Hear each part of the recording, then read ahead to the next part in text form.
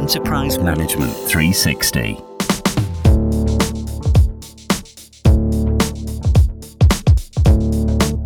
Hello, my name is Bob Tarzi, a freelance IT industry analyst, and I will be moderating this EM360 podcast looking at how to protect against common vulnerabilities and exposures that put IT systems at risk. Common vulnerabilities and exposures are often referred to by the abbreviation CVEs. Most organizations accept that they will become the target of attackers at some point, or at the very least, suffer collateral damage from a broader random attack. However, most attacks only succeed due to the attacker exploiting a weakness in the target organization.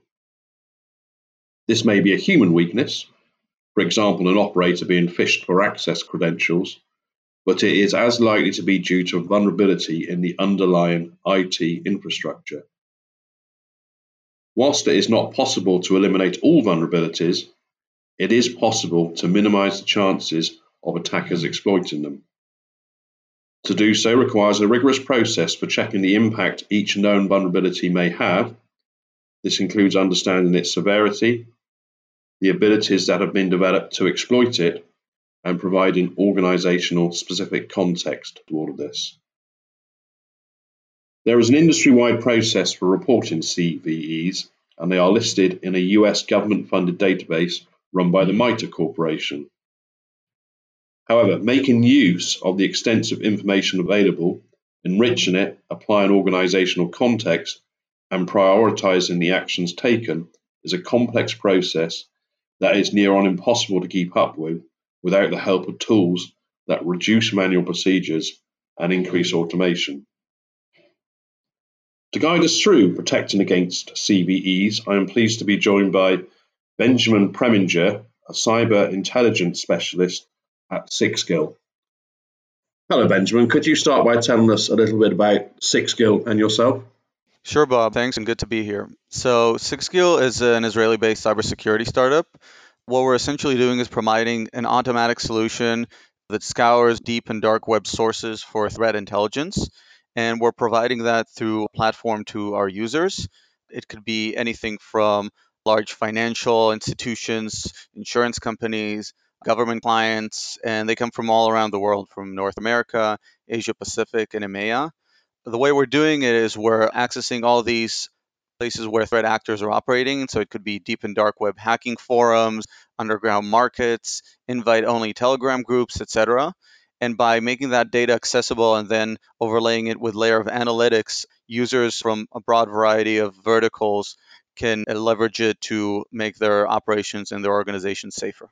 Okay, that's great. There's quite a lot packed into that introduction, so we'll try and dig into that a bit as we go through this podcast. And you use one term the listeners might like explaining, which was EMEA, which is Europe, Middle East, and Africa. Basically, you're a global company in the way you deliver this technology. Let's start with the very basics, Benjamin.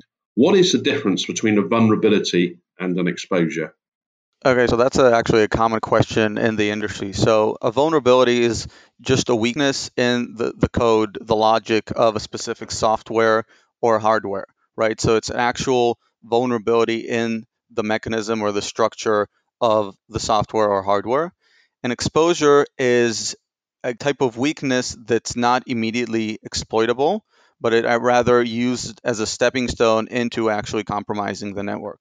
So if we're thinking about, for example, a safe deposit box, a vulnerability would be a panel in the back that you can unscrew and reach the insides of the safe deposit box.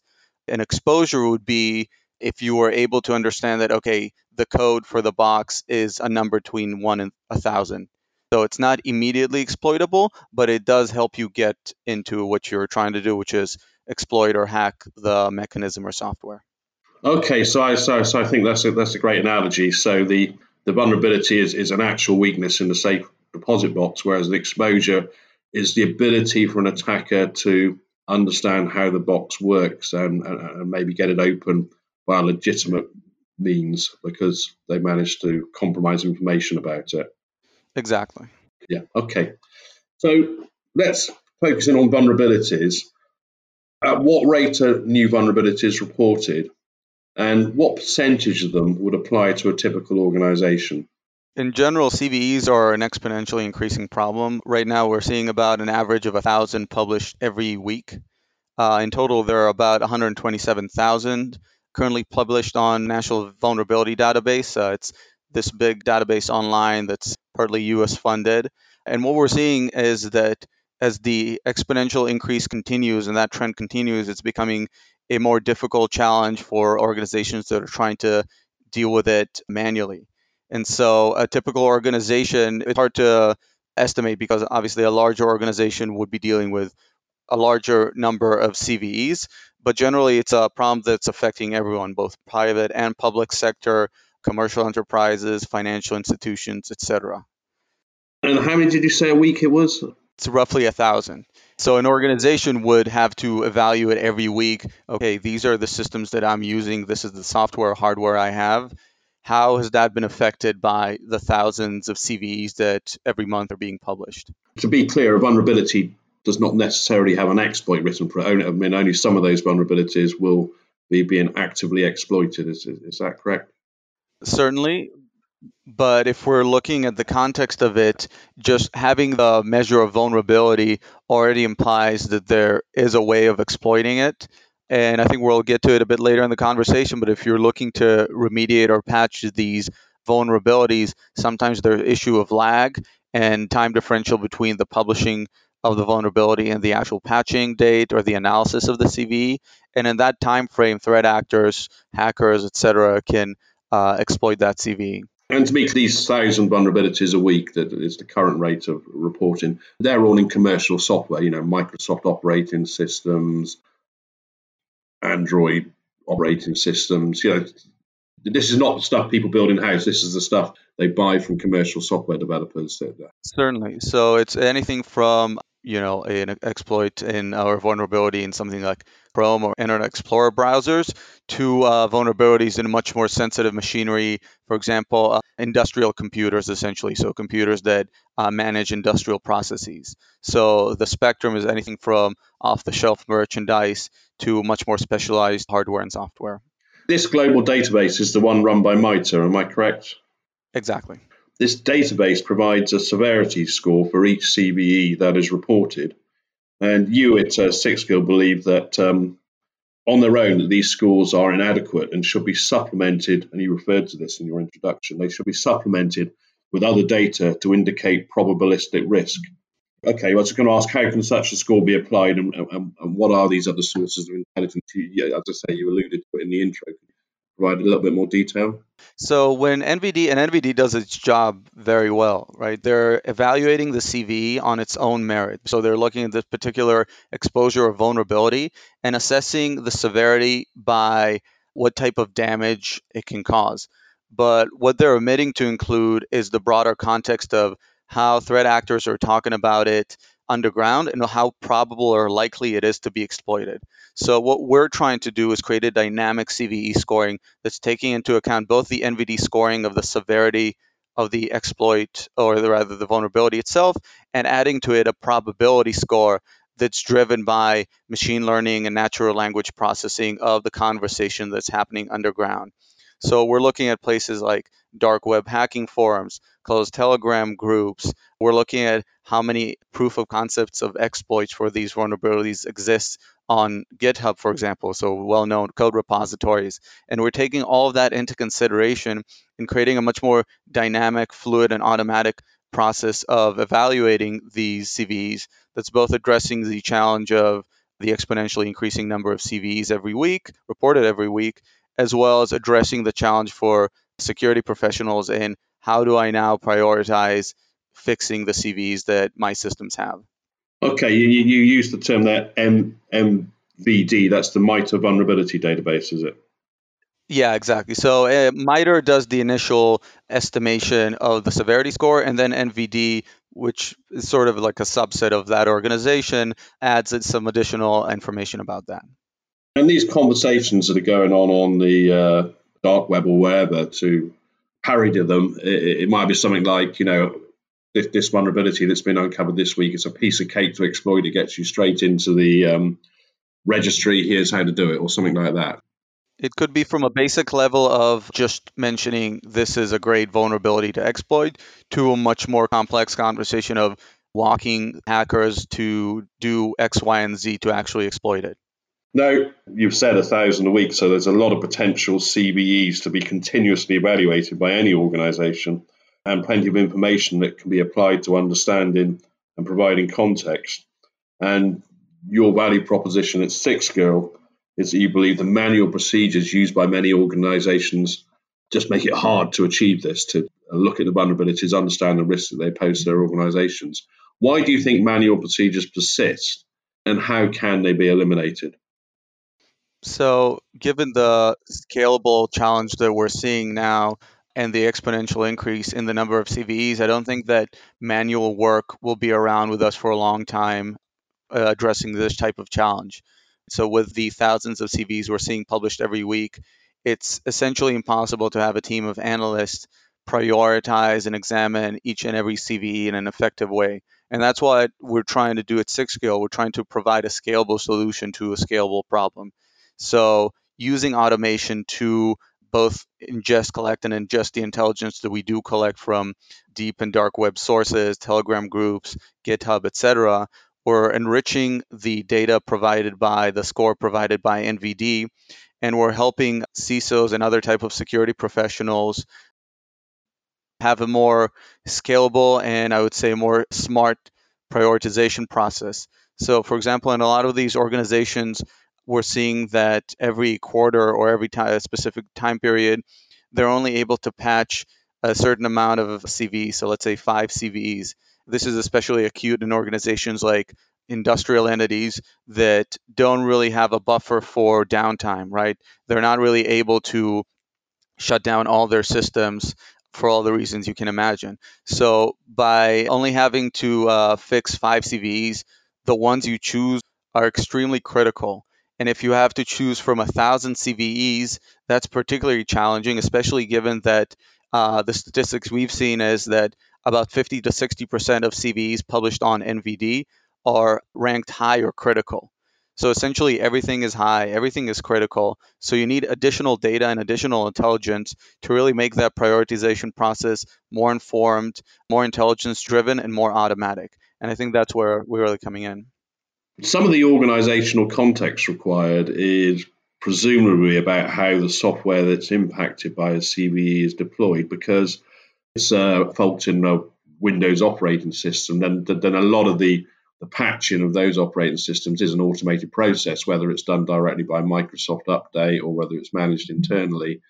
There's Patch Tuesday. So, really, if people have got good procedures for updating very standard software, that should be less of a problem. But it's when these vulnerable CVEs apply to operational infrastructure and things like this, where only the organization that has deployed the equipment and software can understand it, that it really becomes tricky. Is that a fair thing to say?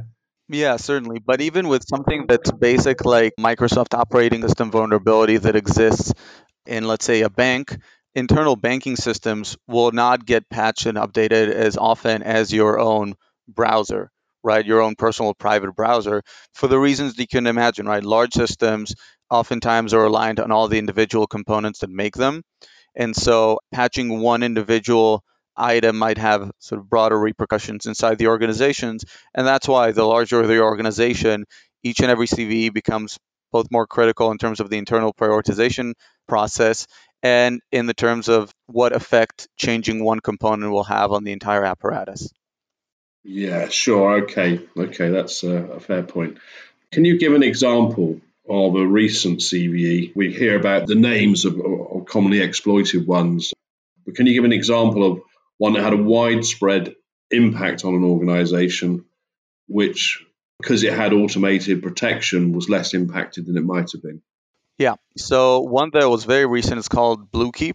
It's actually CVE 2019-0708. So it was published roughly a month ago. And what it does is actually potentially allows a worm to infiltrate your Microsoft Remote Desktop Service or RDP and exploit it that way.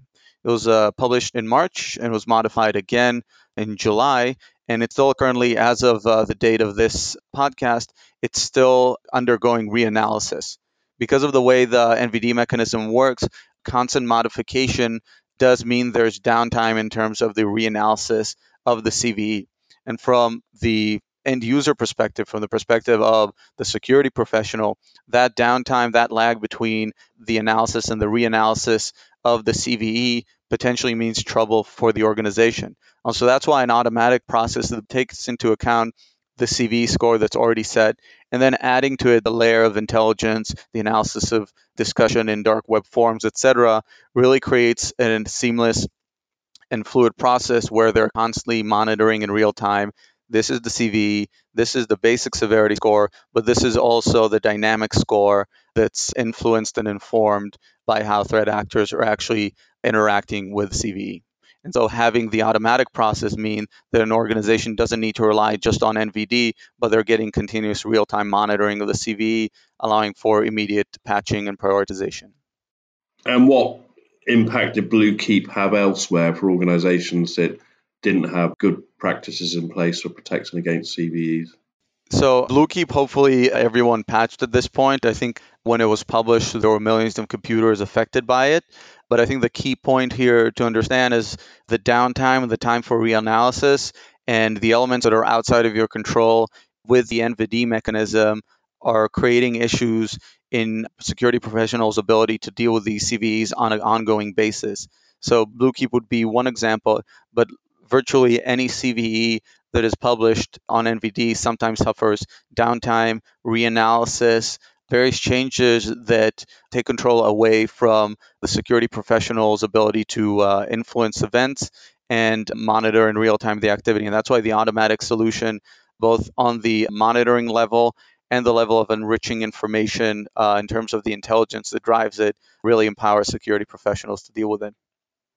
And finally, this probability-focused way of prioritizing vulnerabilities and automating the way they're addressed, which you advocate at Sixgill, must be changing the market. Would you agree? Is it changing the way all organizations, whether they're working with your organization or not, manage common vulnerabilities and exposures?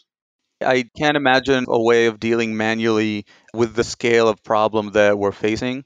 The rate of now 1,000 of messages a week or 1,000 CVEs a week is only looking to grow more exponential and more serious. And so the automatic solution that we're offering of having a dynamic CVE scoring is really going to make the patching prioritization process for CISOs and other security professionals that much more manageable. It's going to cut down on resource investment, both in time and cost, allowed to make a much more informed decision on the patching process that is oftentimes extremely critical, because the cost of patching the wrong CVE to an organization could mean huge financial costs, huge PR damage, as well as legal problems if we're talking about non-compliance with a certain regulation. So making sure that you as a security professional choose the right CVE or CVEs to patch and do it in a way that's both cost and time effective as well as intelligence driven is, I think, really critical when we're looking into the months and years ahead where this problem is only going to become more and more acute. Yeah, well, I guess it's true to say that basically the whole market is reliant on the fact that software developers have always and will continue to make mistakes in developing their code. So that's where vulnerabilities come from. So that's not going to change. So the reason the number is growing is that there's more and more software out there, I guess, and there will always be errors within it. Certainly, more and more software and more threat actors, hackers, etc., who are looking to exploit them. So the more both ecosystems become bigger, more evolved, and more complex, we're certainly going to see more and more of these CVs. Okay, great. Well, look, thanks very much to Benjamin Preminger of Sixgill for providing these insights into protecting against common vulnerabilities and exposures. And thank you for listening to this EM360 podcast. For more podcasts like this, head to em360tech.com.